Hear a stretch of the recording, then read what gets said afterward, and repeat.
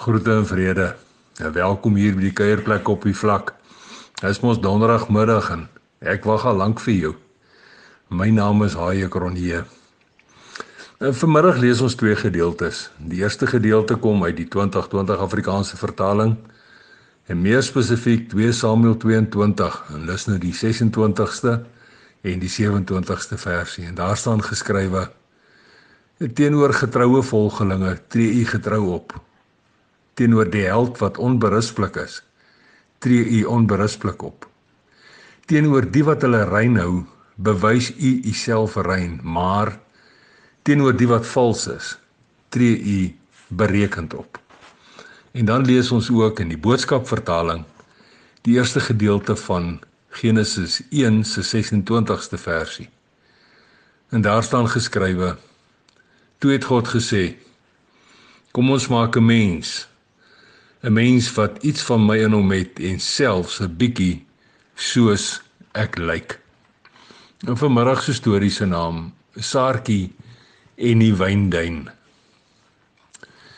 Een ding is verseker, en dit is dat die skepper van hemelgoed en stofaarde voorwaar 'n sin vir humor het.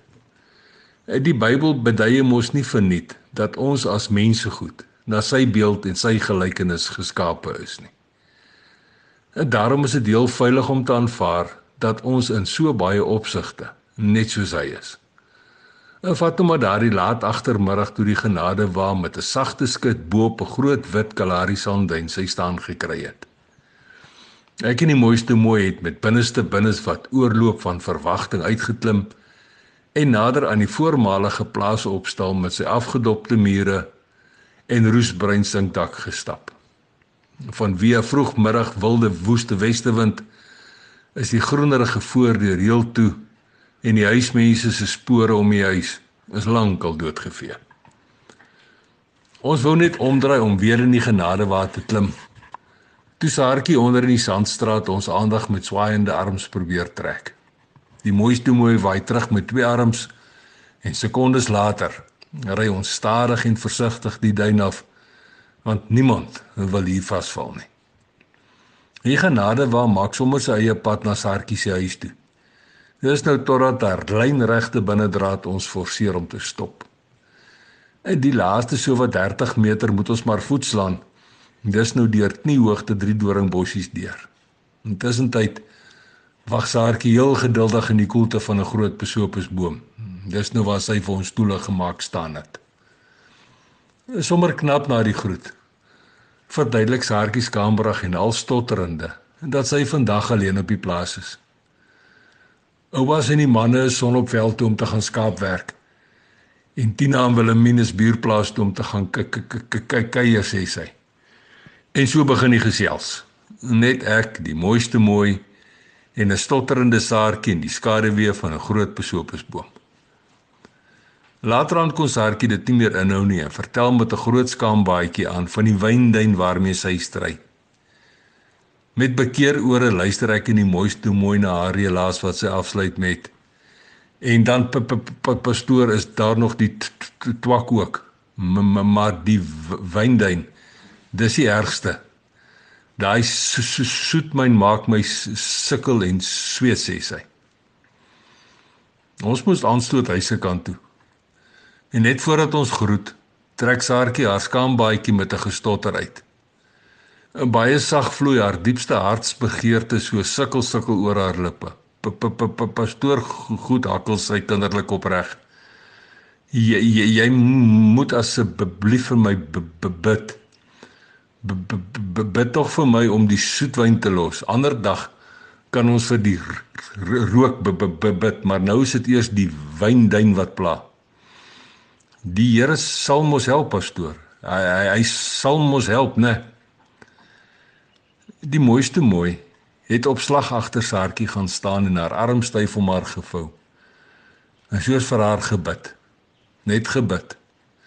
Net gebid en gevra vir krag en hulp vir die Wynduin en die rooklus wat haar loop saam met die kerelkind van God tog so moeilik maak. 2 weke of wat later wieg die genadewa weer al te gemaklik oor die bekende 2-spoorpaadjie na die plaas waar Saartjie goed bly. Sommer so in die ry, wonder ek of Saartjie deurgedruk het en rosvas bly staan het met haar groot besluit. 'n Besluit om die soetwyn en die twak deel van haar gistergoed te maak. Ai, dit sal mos tog te kosbaar wees as Saartjie bo op haar dwarsduine kan staan en kan beduie dat sy met Vader se hulp daai saak agter haar kan sit.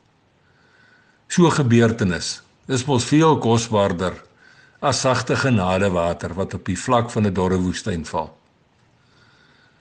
Ons het vir Saartjie van ver af gesien.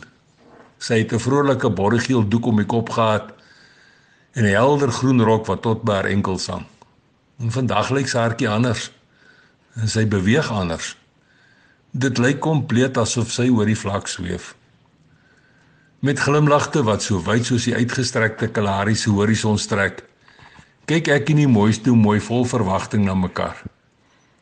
Hoe anders kan dit dan, as net ons skeppergod wat so iets kan doen? Net hy kan maak dat Saartjie hierdie saak agter haar kan sit, want hy bly opreg en hy bly getrou. Ou koning Dawid het mos nie verniet 'n verlossingslied gesing, nadat die Here hom gered het van die wraksugtige Saul en sy vyande nie.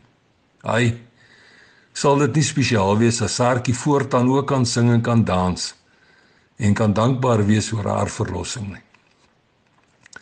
Net soos van tevore, het die lynregte binnedraad ons forceer om weer so wat 30 meter van Saartjie se plekkie af te stop. En nog voordat ek deur die draad kon klim, skree vra ek opgewonde en vol nuuskierigheid: "En Saartjie, hoe gaan dit met die rokery?"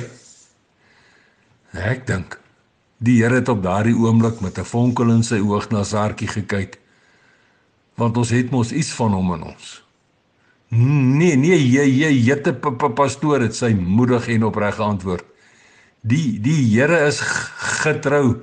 Hy is waarlik getrou. Daai gebed van jou het daarom vir een dag gewerk. Nou ja toe, en tot 'n volgende keer. Los mooi spore en sandkorrelbei seëninge.